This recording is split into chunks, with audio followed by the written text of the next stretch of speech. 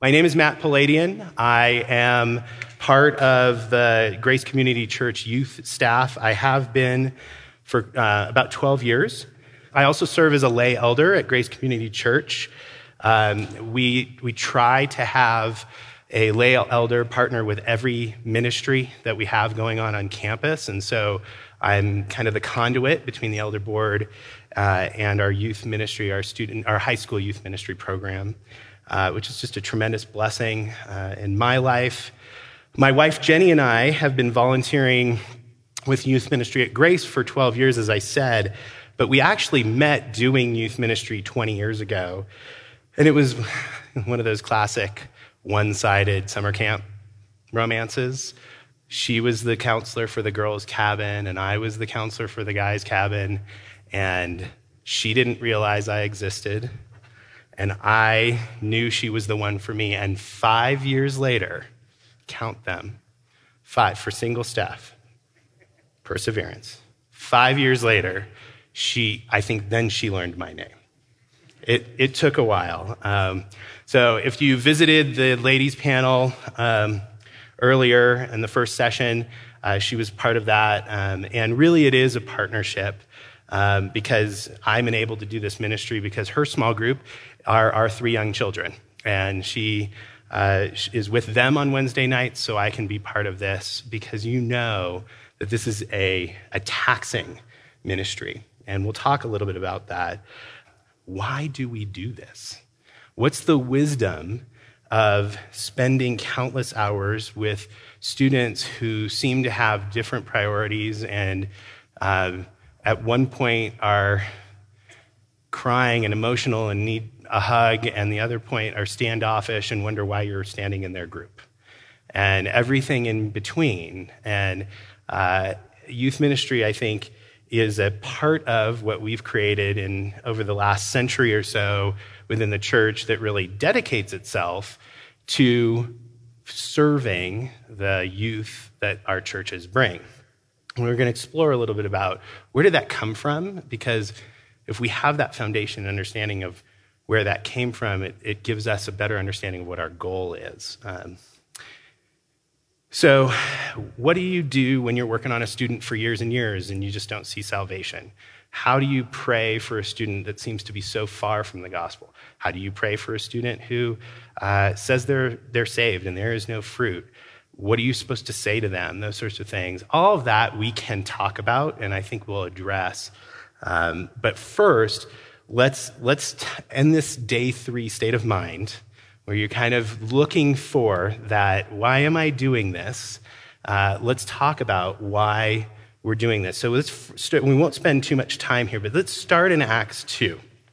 So we know the book of Acts is a chronology, really, of events of the early church.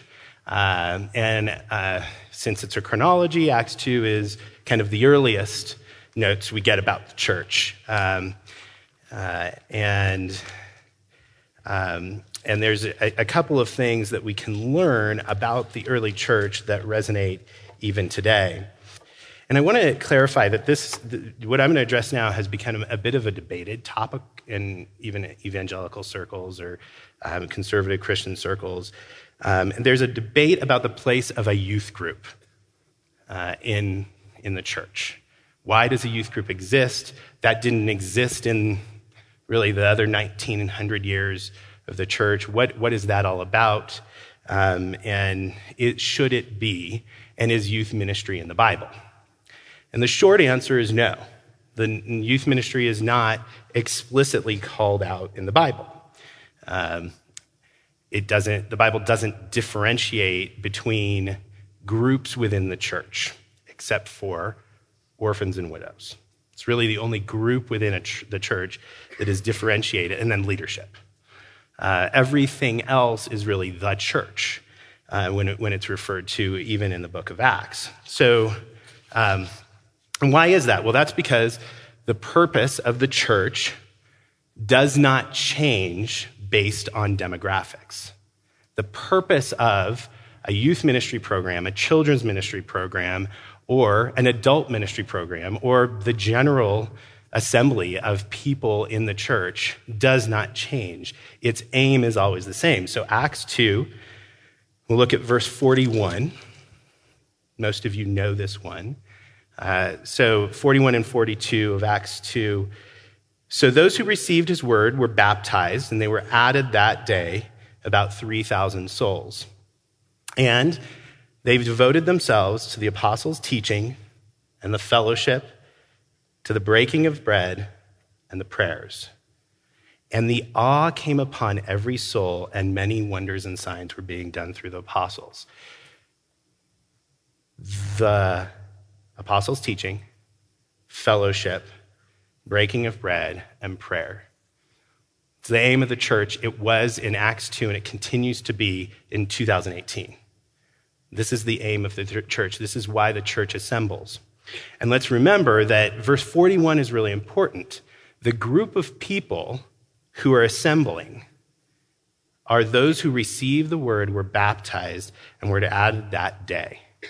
So when it comes to the church, who is the church? What is the church? The church is a group of believers, first and foremost, who gather and assemble to fellowship, to learn from teaching. In this case, it was the apostles' direct teaching. Now we have the apostles' teaching written down, right? And so we have teaching from the apostles' teaching, which is the inspired word of God. Ultimately, that is the aim of the church. It's that fellowship. It's to break bread together, which is both fellowship and also communion. It's to pray with one another, and ultimately to devote themselves to each other. Education is a huge part of that. So where does youth ministry fall into that? Is this a case for integration? Just everyone should be learning the same thing because this is the model of the early church. No, because there are also opportunities within the context of the church to have more specific discipleship moments. So we look at what is the purpose of the church, the fellowship and teaching of the people, of God's people who have been saved. And how does that happen? It's the fellowship of God's people. How does that happen? Through the teaching and discipleship of his people. And how can you do that? Well, in many churches, you have to do that in smaller groups. So you have fellowship groups. Our church has a variety of fellowship groups. Sometimes they target a certain demographic. Sometimes they just happen to be friends before they got saved, and they're all kind of together. And there's groups, and you do that on a smaller level because discipleship often happens in small groups or one-on-one basis. So youth ministry is simply giving you an opportunity, giving the church an opportunity to do discipleship at a smaller level with people, very directed, with people who need that discipleship. I think it's a great blessing. It's why I've been part of it. It's why I represent it to our board of elders, who, by the way, as you can tell, are willing to invest quite a bit in the ministry of our youth. And it's an extraordinary blessing. As you know, I'm in many ways preaching to the choir. So teaching and discipleship happen at every level within the church, and youth ministry is part of that. Your aim is teaching and discipleship. As a youth ministry leader, your aim is teaching and discipleship. There's one thing that is a little bit different about youth ministry than you might say about what we see here in the early church or what we see in the general church, and that is that you have people in youth, 18 and below, who come to church but are not believers. So that's different typically than the adults, right? Adults might come if they're seeking. They certainly come if they have been saved. But what you can be sure of is because adults bring their families to church, you have a captive audience of people that you can evangelize to. And so where a fellowship group, an adult fellowship group, or the main general assembly of a church would differ slightly from youth ministry or even children's ministry, there is a lot more gospel input, What is the gospel? What do I do to be saved?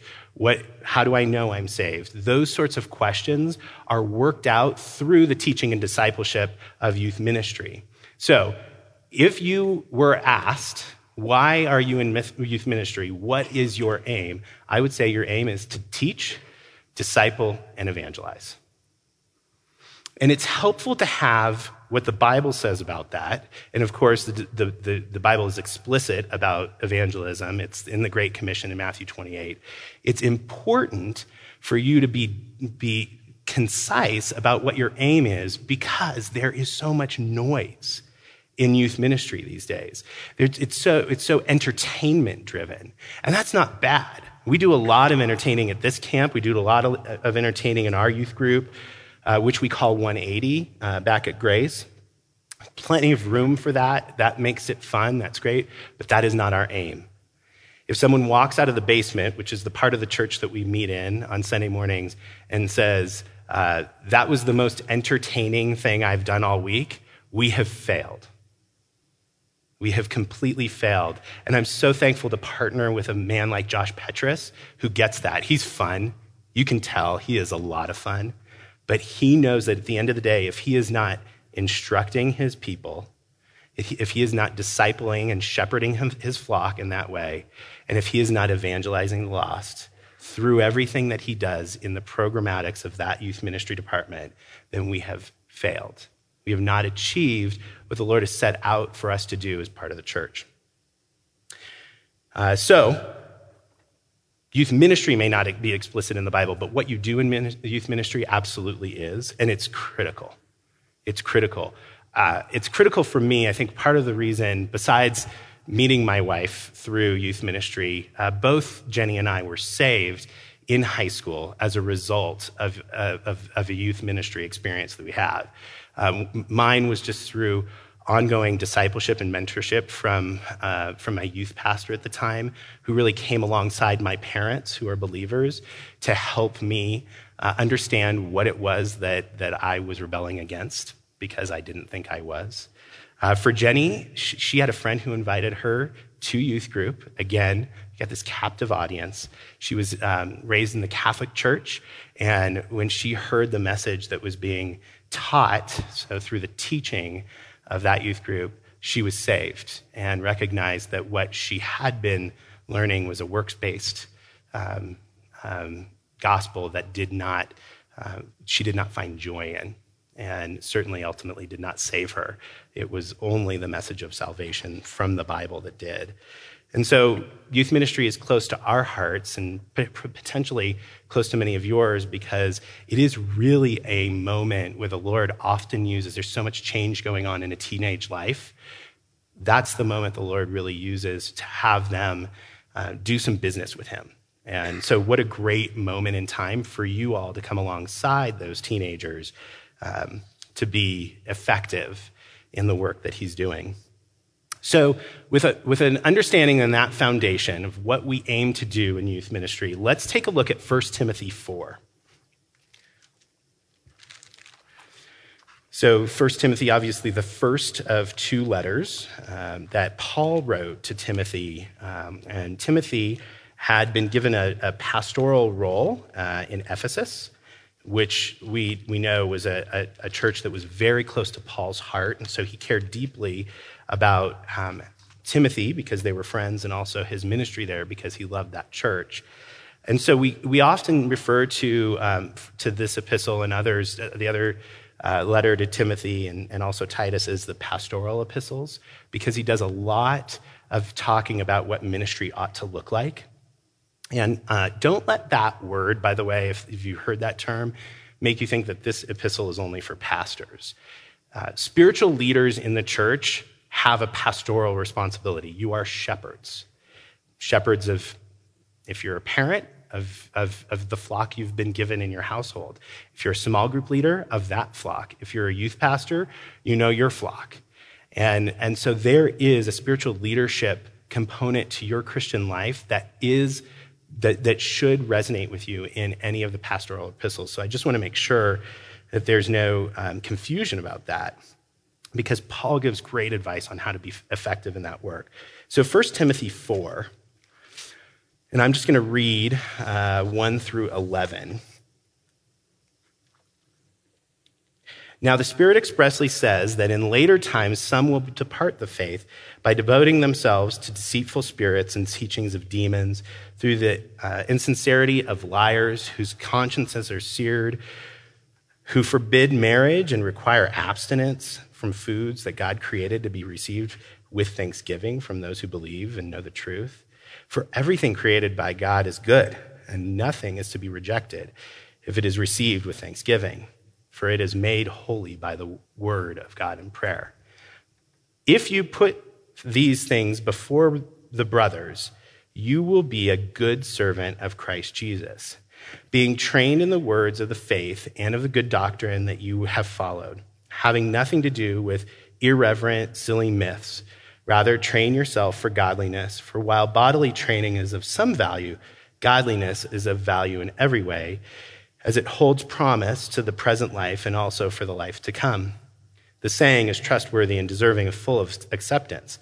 For to this end we toil and strive, because we have our hope set on the living God, who is the Savior of all people, especially those who believe.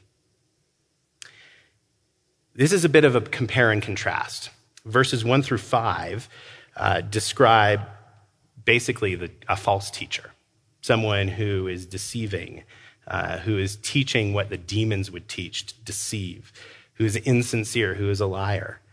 And sometimes, as we know, and there's much more that addresses false teaching in Scripture, it can be very dangerous because it can be very conniving and deceitful.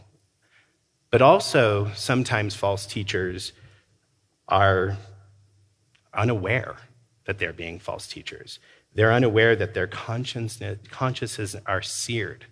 They don't realize that what they are spewing out is false doctrine that can mislead an entire population. It's a caution. Paul puts it in here as a caution. Caution to Timothy, not to be careful about what he says, but also a caution to Timothy to be careful about who he puts in leadership roles in his church. That Ephesus isn't then misled by these false teachers. And he gives some examples, like they forbid marriage. And I'm sure that they had great ideas about why forbid marriage. And they could quote Paul on things he'd say about marriage. But ultimately, Paul calls out that wasn't the right motivation. It was wrong teaching. And so he sets it up here first to say, this is what you don't want to be as a teacher.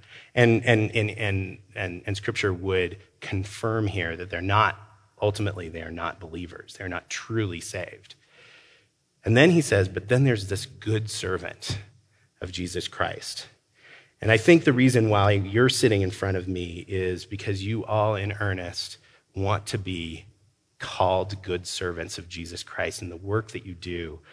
And we pray for you all often. We pray for the churches that we know are coming to Regen months before, because we know you're doing work that leads up to this time. And this is a year-round commitment. And it's exhausting. And it's so satisfying when you think that it is a way for you to live out the example of a good servant of Jesus Christ. So let's look at that. We're going to focus on three characteristics that I think come out of this piece of Scripture regarding a good servant of Jesus Christ. And the first is in verse 6. If you put these things before the brothers, you will be a good servant of Christ Jesus.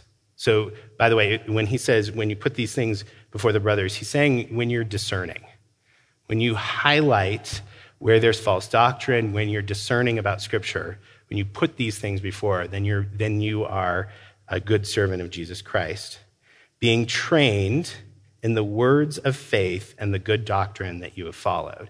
So you can only be discerning because you've been trained in good doctrine.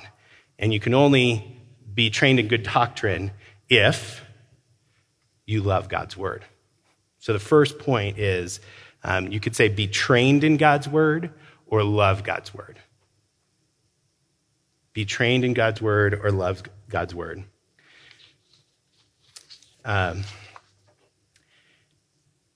This isn't a passive relationship with Scripture.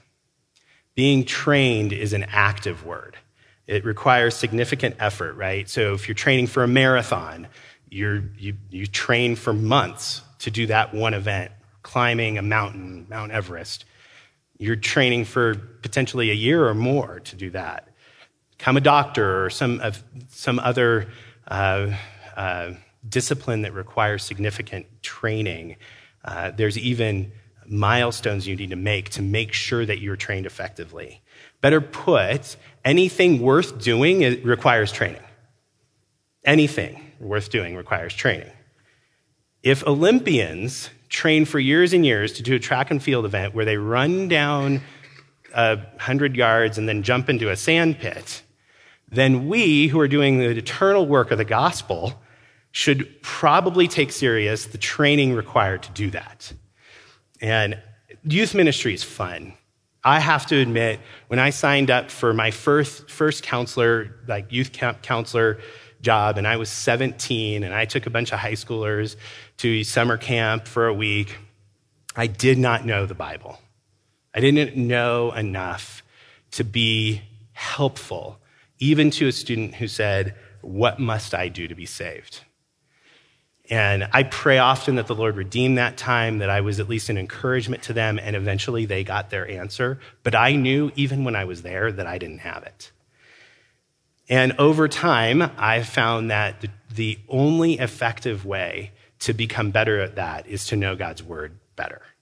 And these students stump me. I had one this morning. I was like, I don't know the answer to that question. How did you think of that question? But there's questions come up. So the aim is not to have every answer. The aim is to be trained, to have a basic training, to know what are the basic things that come up. And so youth pastors, take time with your staff. Make sure that those basics are covered and not just assumed. And make sure that you're doing it regularly. You know, we have staff meetings every 2 weeks in our youth group, and once a month, so every other staff meeting is really a training and equipping time, so that you sit down and say, okay, Josh does this thing where he gives a kind of an example of something that might come up in a small group. How do you address it? How do you address it biblically? And then we share as a staff, because training can happen together. So being trained up in God's word is not an individual task. It's a team effort too, right? You get preached at, that's part of training. You have personal Bible study, that's part of training. You have group discussions about whatever comes up in your small groups, that's part of training. Just make sure you're being purposeful in your training. We have a training manual. It's the best training manual for any sport you could play. And it's thorough. It answers every question. It is the best guide ever assembled. So make sure you use it. 2 Timothy 3:16, all scripture is God-breathed, profitable for teaching, something that you need to do regularly in your role, reproof and correction, also something you need to do probably fairly regularly in your role, and for training in righteousness. Paul, through the inspiration of the Holy Spirit, knew that Scripture would continue to be available to believers. And here it is. The words that he wrote, that those that went before him wrote, are still available. He knew that as he was informed by our Holy Father that Scripture would be available. And so he said, make sure that you're looking at Scripture regularly and that you're using it to get yourself set up for ministry. So, questions I would ask: do you know God's word as well as you think you ought? Do you long to know it better? Do you have an affection for his word? Do you see it as your training manual for ministry? Do you see that you're not just doing this for your own personal holiness, which we'll talk about in a moment, but you're actually looking at Scripture because as you study something that may not be entirely relevant to you, it may come up one day. And so being an expert on the Scripture that you're reading, using cross-references and making sure that you know, having Scripture memorized, because often things come up and you don't have your Bible available, or it's hard to look it up, or where's that passage? Have some key scripture memorized. So be trained in God's word. The second, in verse 7, says, having nothing to do with irreverent, silly myths. Nothing to do with irreverent, silly myths. There's a lot of distraction in life. I called it noise. There's a lot of noise, especially in the lives of students. They're creating their own noise and drama. They have inputs of extraordinary noise in their social media feeds, and they like to broadcast the noise. You walk into youth ministry department on a Wednesday evening, if that's when you meet, and there's most of what's going on is they're talking about things that might qualify as silly.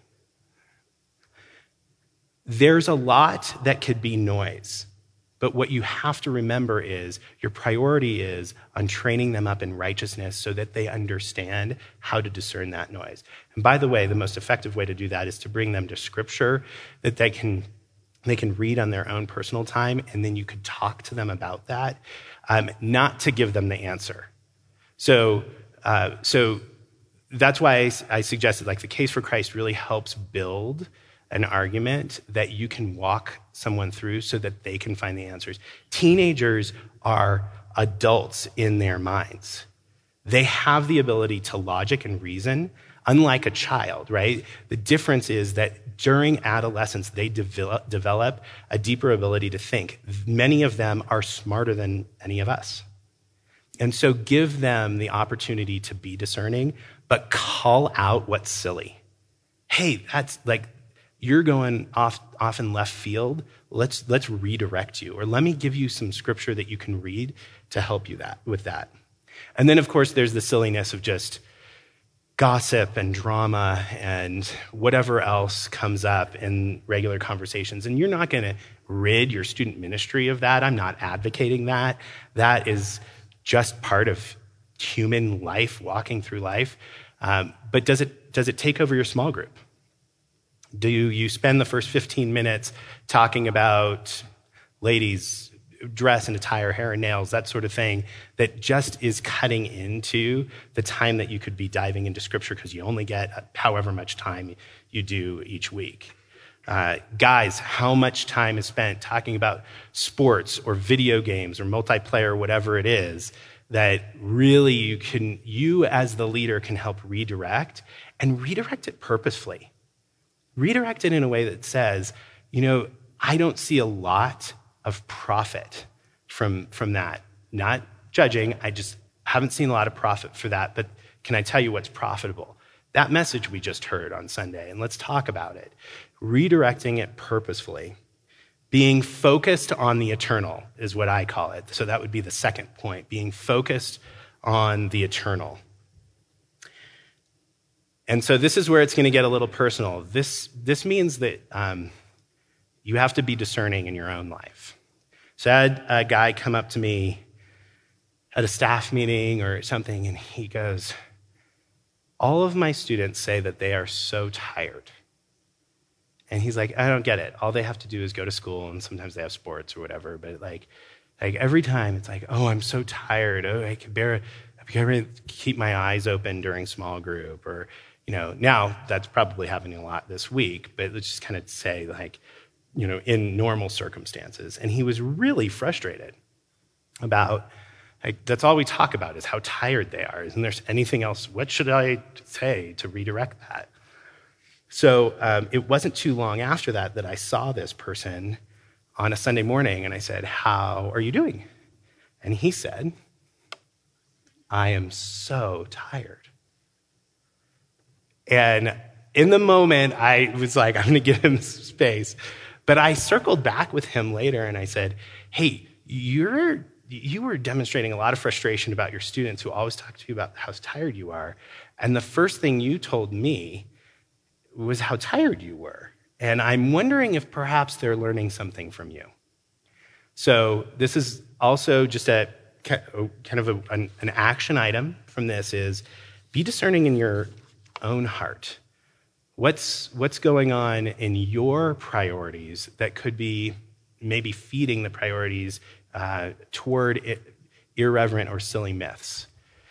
For guys, I'll just call out that coarse joking is a dangerous thing in youth ministry. And I know there's temptation because you want to laugh with the guys. But I'll just call out that that's where perversion starts, is in coarse joking. It's very explicit in Scripture.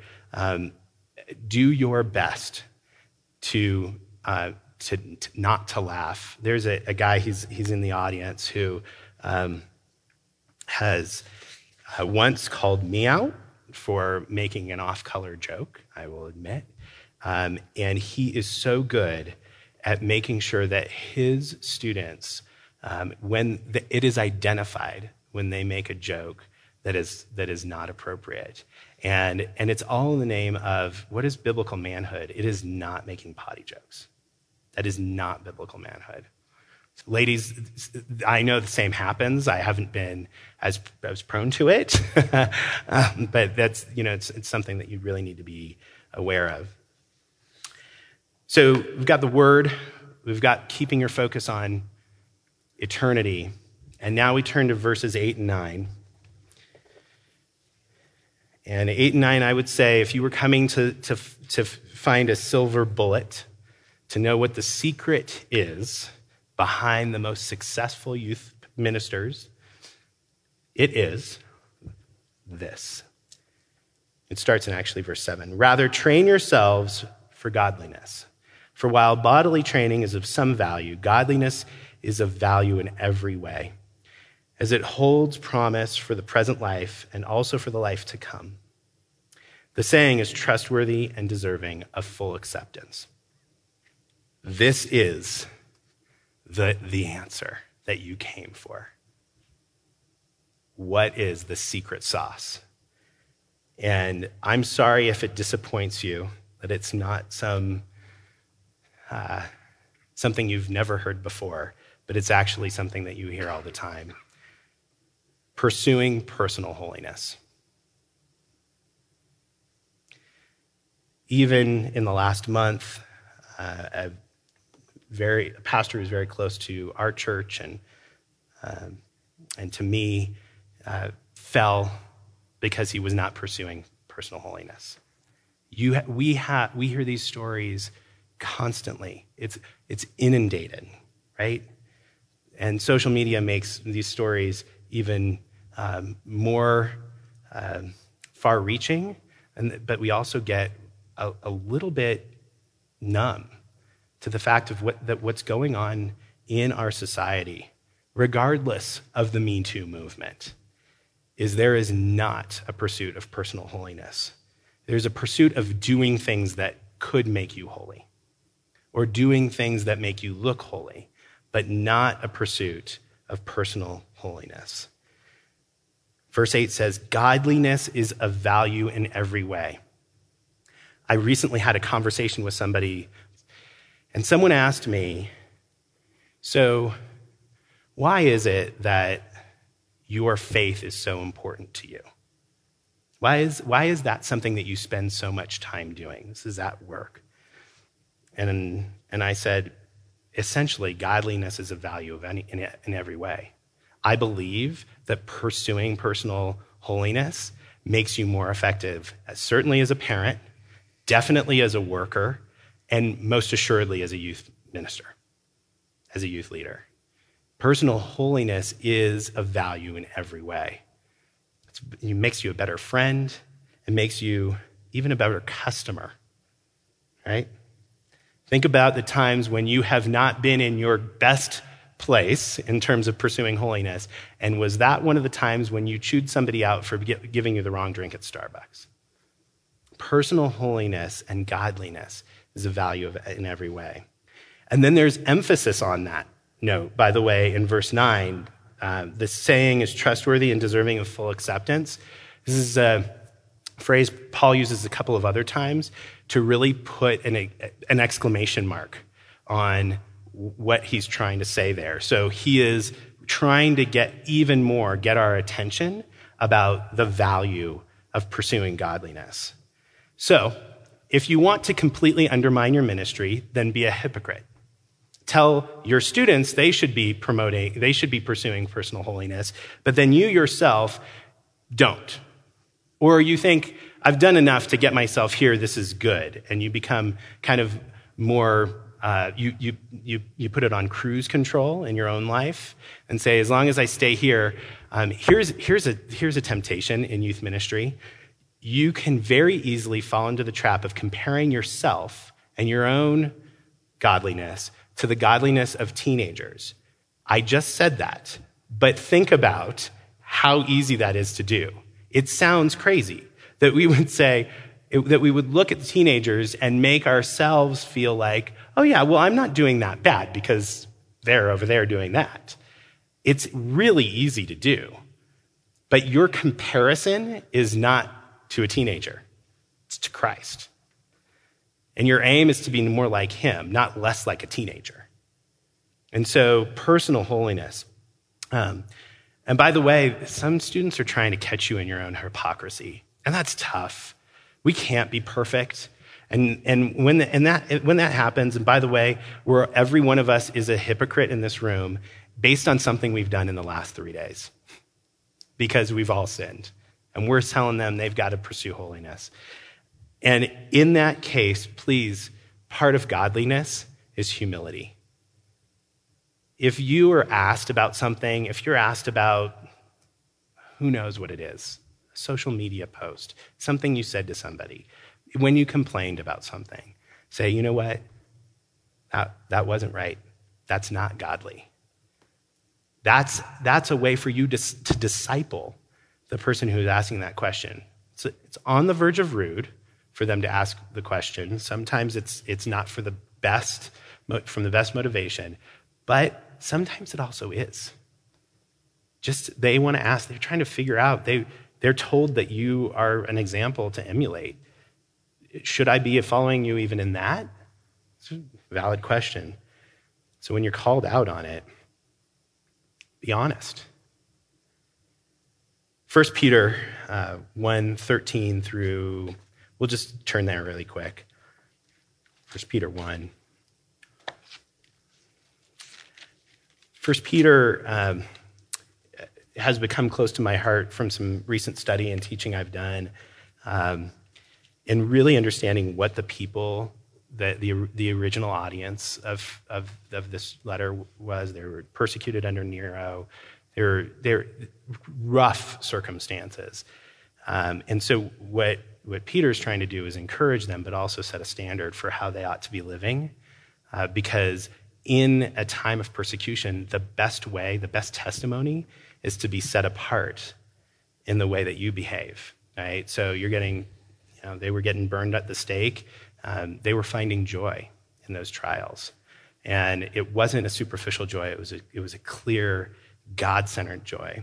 So in 1 Peter 1:13, he kind of starts, he encourages his readers by first saying, like, we've got Christ. And then he says, therefore, right, since we have Christ, preparing your minds for action, being sober-minded, set your hope fully on the grace that will be brought to you at the revelation of Jesus Christ. As obedient children, do not be conformed to the passions of your former ignorance, but as he who called you is holy, so also be holy in all your conduct. Since it is written, as a quote from Leviticus 11, you shall be holy, for I am holy. It's really simple. The gospel's simple, which is great. It makes it easy for us to teach. We don't have to be of high intellect, really, to do this work. We just need to be holy, and we need to be pursuing that holiness. Are you pursuing holiness in a way that people would be captivated by it? And here's Mythbuster time. High school students are more captivated by godly leaders than they are by cool leaders. And there's such a temptation, use that word a lot, but there is, there's such a temptation to be that cool guy, or that lady that everyone wants to be like or look like. And that's the world saying this is what, that's 17 magazine trying to influence your thinking about what is aspirational to a teenager. Because we were all created by the same God, and we are wired to be compelled by godliness, even in our rejection of him. There is something compelling about a godly person, even to the unbeliever. And so, are you wanting to be compelling for your godliness, or are you wanting to be compelling for your witty joke or your cool skateboard trick? There's someone who's both godly and cool, and on our youth group staff, he's in this room. I've talked to him. It's great to be both godly and cool, but not all of us can. So I'm going to take godliness over coolness.